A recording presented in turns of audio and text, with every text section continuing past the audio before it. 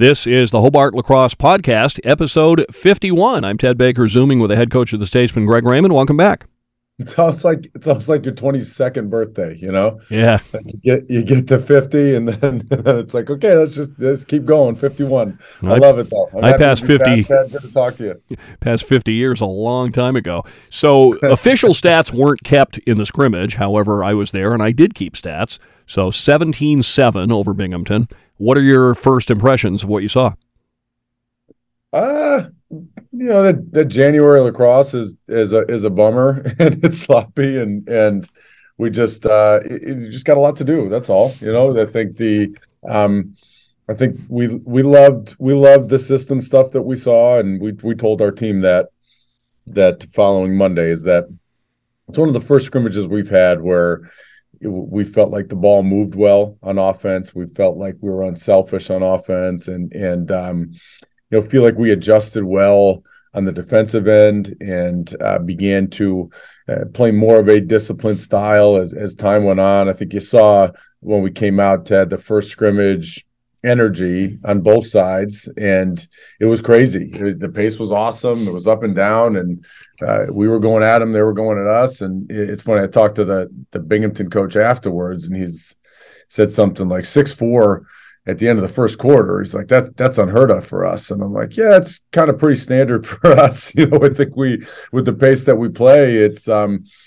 to get out and see that energy. But I really like the way that we did settle down and continue to play at a fast pace. We keep telling our guys, play as fast as you can, but don't be in a hurry. Let's make sure that we stay as organized as possible through this pace. So we like that. I think there are a lot of things we took away where we said, yes, that's good. It's a good starting point, and we can build from this, and some other things where we said, okay, we need a lot of work in these spots. All kinds of offsides early in the game on both teams. Take us through, from a coaching standpoint, how is that supposed to work when a long stick runs over? Who knows who's supposed to go back, and how's that all supposed to happen in terms of communication? Sure. Well, I think with the offsides that we have trouble with, Ted, are more so from offense to defense. And I think a couple of things happen, and it goes into that point I just made about the pace of the game and playing as hard as you possibly can. We find out that, as we do in every first scrimmage, even the first couple of games, is that the way that we practice is very impactful to the way that we play, for sure. But our guys see right away in a scrimmage how different it is when officials are on the field, and how choppy the game can be when officials are on the field, and how many rules there are in this game where you go through a practice and you're banging and you're getting up and down and we tell our guys all the time we're not officials. We don't have the black and white stripes on right now. The way that changes the game is significant. And I think one of the biggest things we talked about at the end of that scrimmage is we need to play physical, we need to play fast, and we need to do so within the rules of the game. It's very important that we understand that. And, a tough team, a talented team, a team with a great system will be, infiltrated and honestly slowed down if you're not acknowledging the rules of the up and down and what needs to happen in order to play the game well. So where we find trouble is when we're riding attackmen and we're sprinting and we just don't acknowledge where the midline is. And we claim it as the worst the worst penalty, in lacrosse is an offensive offsides penalty, and the worst turnover in lacrosse is a defense to offense offsides penalty. Those are very preventable. They are just wherewithal, focus, and knowledge of how we balance the field, and if you're a rider, where you need to stop from an offsides perspective. So we watch it constantly. We practice balance in our clear constantly, Ted. And if the ball's here, how the opposite side of the field needs to behave in our ride. If the ball's here, how the opposite side of the field needs to behave. And ultimately, you just need to keep seeing it. You need to provide visualizations for your men and help them understand the rules better, and then just put them in those repetition forums throughout the course of the week. Well, you and Binghamton made the refs very happy. I talked to them after the game. They said they felt like they got a good workout, because they're getting into full season shape too. So they said, wow, we had to keep track of these offsides and all the penalties and everything. So you gave the refs their money's worth. Yeah, it's funny. We go back and we watch film, and as we always do as coaches, we whine and complain about different calls and how could they see this or how could they have not seen this, and again, to the point I made with our players, it's crazy when you're talking a timeout with some officials, and it's like, explain that one to me, or what did you see there? And when they break down the rules, which they need to know so well, you continuously get reminders, Ted, of how many rules there are in this game. And the rule changes that happen every other year, how things have changed and shifted with a shot clock and a face-off and points of emphasis on the year, which this year it's equipment and a couple other sideline factors and da-da-da-da-da. And so once you get into the element there, it's just, oh yeah, you get reminded by officials of all the ins and outs and the in-betweens of their rules. So they don't have an easy job, man. That's for sure. And we always complain about how they could be better at it, but those were three good officials we had there that day. And it's nice how in this early season, you can have conversations with them cordially about what they saw, why they saw it. So hopefully we can coach it a little bit better in weeks to come. It was a scrimmage. It was not the national championship game, but still, I thought the defense was very impressive. You shut them out for 38 minutes.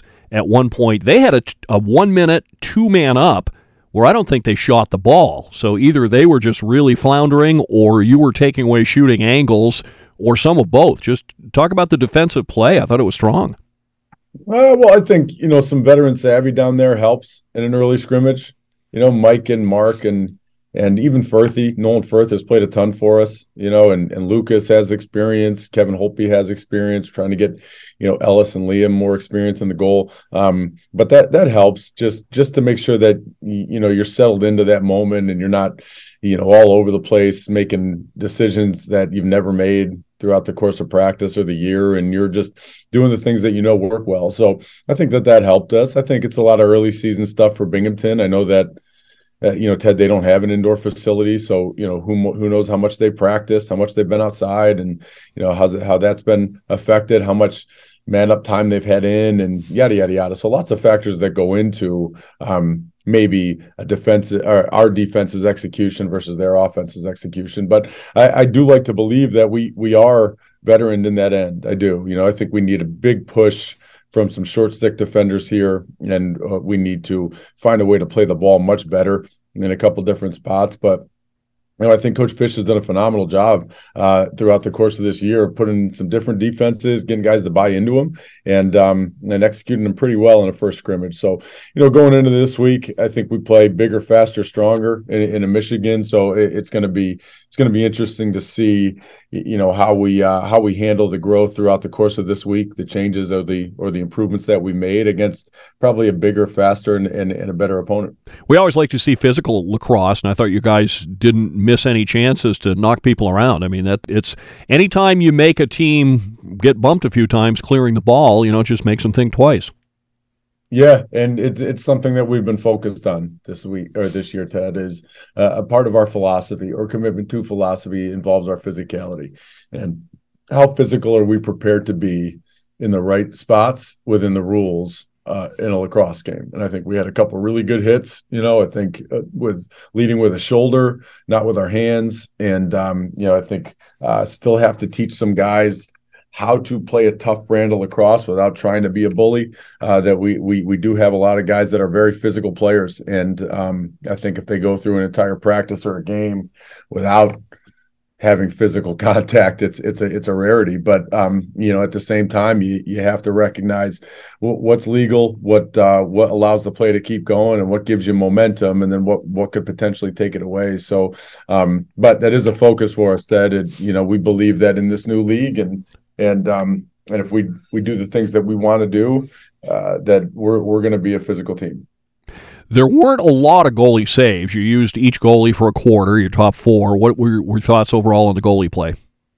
I think a tough evaluation, honestly, like you said. I don't think they were tested, so we didn't leave with great film work and go, hey, this guy had a great day or he had a bad day, and we're trying to get them all time. So giving someone one single quarter, isn't going to give you all you need to know from what shots did he stop, which ones did he not, and so on and so forth. So I thought it was a good day for them. Honestly, I think they all did a pretty good job, and I think we're going to need to provide extended time to one or two of them if we're going to really have the evaluation we need going into game one.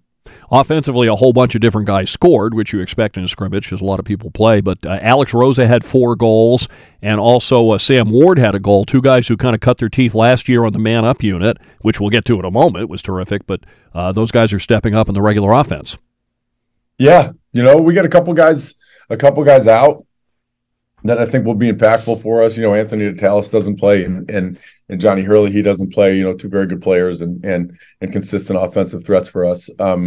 But Rosie is a guy that we know we can count on. He's going to be in the game no matter what. He just shows, whether he's out of the box or he's down low. He just shows a great knowledge for every transition that we make, from D to O, from O to substitution, from substitution to half field to our ride, and so on and so forth. So he's done a great job there. You get Sam Ward, whose hands you can always count on as well, but you got Will Delano making great strides and growing up quickly. James Green being a great glue to this offense and doing awesome things behind the goal and distributing the ball very well, and Chad Box settling into his own, John Jude, Brad Simus, Nate Greenberg playing great ball for us, Bobby Baltzer, and Jack Grooms, in a groove right now that I don't know we've seen him in. So, and we also don't have David Peterkin on the field too much. He set that scrimmage out as well, a first year for us that'll play. So,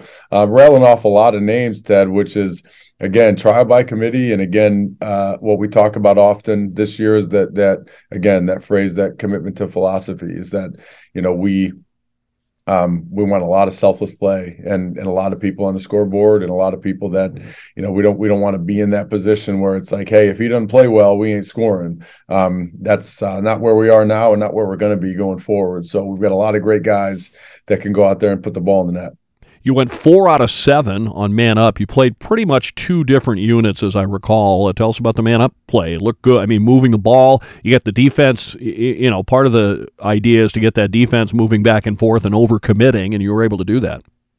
Yeah, and a couple other specialty guys too, like you mentioned, Sam Ward and Rosie, and Adam Davis is out there doing a great job as a senior this year and playing on our extra man offense. I think what we're putting forward from a personnel standpoint may not be as important as the versatility of what Coach Brundage is doing with that group. I think he's got some staples and some of those sets that our guys really trust and can see. But we've Coach Brundage has found some great ways to overload a man down and to put the ball in the right spots. And our guys just see them being effective. To full transparency, our man down in practice sees them being effective. It's just a good group, whether that 6 are out there, whether it's a left-handed base group or right-handed base group or however Coach Brundage draws it up. I think we've got a bunch of different options we can go to there, which if you're prepping for a team and you're seeing a bunch of different plays from a man-up perspective, that's a tough week of prep, and that's what we're looking for. On one of those units, you had Troy Barthelme out top, kind of quarterback, and when he came in, we saw, you see 6'7", you think he's going to be a big crease finisher, but that's really, I don't think, his game. He looked good out top distributing the ball. Yeah, that's a name I neglected to mention in that previous answer. Is Troy's been great. Troy is a guy that uses his size from a physicality standpoint when he needs it, but part of his gift is that he sees the field so well. He's literally taller than everyone out there. So and he does have a great vision for the game. It's not just that he's taller than people; it's that he does distribute the ball well. He sees great angles, great ways to get the ball inside, great ways to get the ball through to the pipes, and something that we've always known in Troy. And when he's been healthy, is that he ain't a one-dimensional, I put my head down and run to the goal guy. He's a team offensive player for sure, and creates matchup problems. But in a situation like where he's in the top center and the man up, we don't put anybody up there that can't distribute the ball well. So he's in a good groove as well and playing some good ball for us. At the Face-Off X, plug in Adam Shea, get wins. He was himself, as always, 14-20. We saw a little bit of Seamus Schofield. He went 2 out of 6. I mean, that's going to be a strong unit, looks like, again. Yeah, it is. We and those guys are junkies for it, as you know. So they're working pretty hard to continue to develop this craft. Again, I use that redundant word, versatility. We're anxious to see how we can grow from an offense and defensive standpoint as well with those guys out at the Face-Off X. So, and a great test coming in, to a team last year with 2 face-off guys back that we're about 60% or a little over 60%. So Shay's always been one to rise to the occasion, rise to the challenge, and a great one coming in for him this weekend. You mentioned first scrimmages tend to be a little bit ragged, guys playing with each other for real for the first time. Other than that, what are the points of emphasis? Where do you feel like the team was short that needs to be better this week?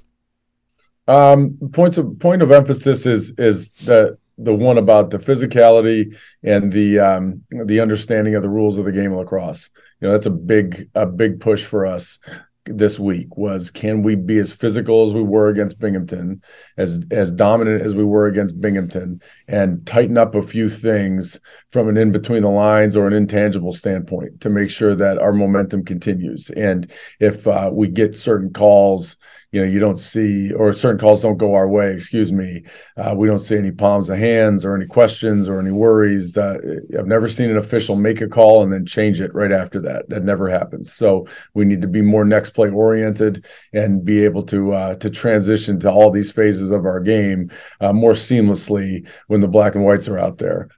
So that's one. And the second is, very honestly, some defense on the ball, making sure that we're putting the ball to the right spots where our goalies love it and where our support system loves it. And then again, we still have, great offensive players that didn't participate in that game. So how are we balancing the field? Who's coming out of the box? What are the units that we're going to run together? And, can we make sure the ball moves and stays as hot as it was with, some dominant offensive personalities coming back into the mix here. So, I think being healthy is a great thing, and keeping these people on the field is a huge focus, but we got to make sure when we put a few of these pieces back into that puzzle that we continue to move forward from that commitment to philosophy perspective. You always talk about the culture of your program. I love the culture of the families. One of the things being in the Pool Family Dome is where we're set up, where I was standing last week and where we broadcast from. We're right there in the middle of that parents group, and they really like each other and greet each other and support each other's kids. It's an extension, I think, of that culture. Oh, yeah. It's something we work at, Ted, to be honest. We talk in recruiting all the time how we don't recruit the young man, we recruit the family. And we just, we believe, those warming personalities just make for a more coachable young man, to be honest, first. And then second, it provides those great cultural environments on game day. It does. These are our best fans, man. Our alums are great. The Hobart faithful is outstanding, but they're not at every game. They've got lives. They've got kids doing other things. They got other places to be on a Saturday in March or in April, which we get. And they come to some and this and that. But these are our most avid fans, and so you do want the people that are in these environments and at these games and at the staples like Ronnie's and Eddie's and Dana's and these places after having food with our guys. You want it to be such a great experience for the young men, and it is when the parents are enjoying it as well. And we love that fact. We love every time I drive into that parking lot. as early as I get there, Ted, if we play at noon, I'll probably get there. Our staff gets there around way too early. We just sit, twiddle our thumbs and pull out our hair. But there's parents, rain or shine, freezing, warm, it doesn't matter. In that parking lot, the flag's going, the grill's going, and they're bringing back the life of the Hobart Lacrosse tailgate the way we love it. So we love them too. And it's gotten pretty cool in that place in the Dome. Ted, I'm glad you said it. It's we love the Boz, but playing those games and those contests in the Dome has become a pretty cool thing. All right, if they tailgate this Saturday, they're crazy, though. I mean, come on, it's going to be about 1 degree. You think they're going to be there? There's 3 fathers yeah. that will remain nameless that I guarantee will be in that parking lot. I think I know a couple of them. at 8 a.m. of that game. There's no doubt. So, and if not, Dana usually helps us out a little bit across the street where they can hang out. So we'll see. And what's interesting, too, I've talked to you about how, at the annual dinner, you'll sing a guy's praises. Maybe he was a player that didn't see the field that much, but if he does his work and he's a great teammate, he's as valuable a piece of the puzzle as anybody. And it's the same way with those parents when I meet him. You wouldn't know which are the parents of the 40-goal scorers and which are the parents of the guy that doesn't get to play that much. No doubt. Yeah. Again, the mark of a great culture, as you said. And I'm very proud of that. I'm proud of the relationships that I have with those parents. That's such a big thing these days, Ted, with where youth sports are and all the war stories you hear of the helicopters in the world and I'm just sticking up for my son and da-da-da-da, and he should be playing more. But we don't have a lot of that, and I'm sure some of those emotions are out there, Sure. I would be shocked if they weren't, I mean, my parents had them, Coach Brunage's, Coach Fisher's, I mean, you name it, we're not above the emotions of love and wanting the best things for your kids, so, but I go up and talk to all of them, and they're very warming. They're very comforting. I give a lot of them hugs, and the fathers and the mothers, and it's just, and the siblings as well. So we love it. We love where we're at with this whole family, all the parents included, and the Hobart Lacrosse family is just going to keep growing throughout the course of these years and the course of our tenure here, and we can't wait to make it as strong as possible. One last thing, you mentioned officials and rules. A new point of emphasis this year, I don't think it came up in the scrimmage, is contact to the head. There are potential 1, 2, or even 3-minute penalties depending on seriousness of contact. Is that something you've gone over with the team, or how do you think that's going to shake out on how it'll be called? Yeah, absolutely. Well, we actually made our team watch the whole our IMLCA convention rules video last week, and that comes out with all the points of emphasis that the officials are focused on, and that's so. There's an extension of that too, because that's usually pretty high up there, Ted, from a safety standpoint, year to year, in terms of how high are people hitting head-to-head contact, whether you're on offense or defense, any of that stuff. The goal mouth stuff, diving in the goal, and da-da-da-da-da, and all the ref's discretion calls are always a big point of emphasis. But the big one is the helmet and how young men are wearing it, how tightly they're wearing it, and that's the unique point of emphasis this year. Is I think over the past couple of years, helmets have been popping off like crazy while kids are playing, and they're not wearing their chin straps the right way, not wearing helmets the right way, and it just puts them in danger. So what they're doing is if your helmet pops off, just like you playing without a stick, that is the other team's ball and or a penalty if you stop progress if the other team does have the ball. So, if you saw that play where I think it's Shea's helmet popped off at the faceoff X and it got caught on something and it popped off and he had the ball in his stick. They didn't stop the play and let him put his helmet on. He's got to go get his helmet, get off the field, and it's the other team's ball. And if Binghamton had that ball, and Shea was, preventing their execution at attacking the goal, that would most likely be a delay of game and a penalty. If you remember, that happened to us, right? Sacred Heart game last year, and it was a pretty big momentum shift. So a lot of guys not wearing elbow pads correctly, not wearing shoulder pads correctly. So they got their eyes on that more as much as those high hits. It's that is your helmet on in the correct fashion so that if you potentially do get a high hit, you're in a safe place. We 12 noon again for Michigan? 11 a.m. Okay, 11 a.m. start at the Poole Family Dome. Lots of parents and families will be there. This has been episode 51 of the Hobart Lacrosse Podcast, which you can find on Apple Podcasts or pretty much anywhere you go to get podcasts. And, of course, it'll be posted at hwsathletics.com, your source for all your news and information. And I feel bad for the Hobart and William Smith basketball teams this weekend, going to Clarkson and St. Lawrence, where it'll be minus 25. Coach, always good to talk with you. Appreciate it. All right, Ted. Thanks, brother.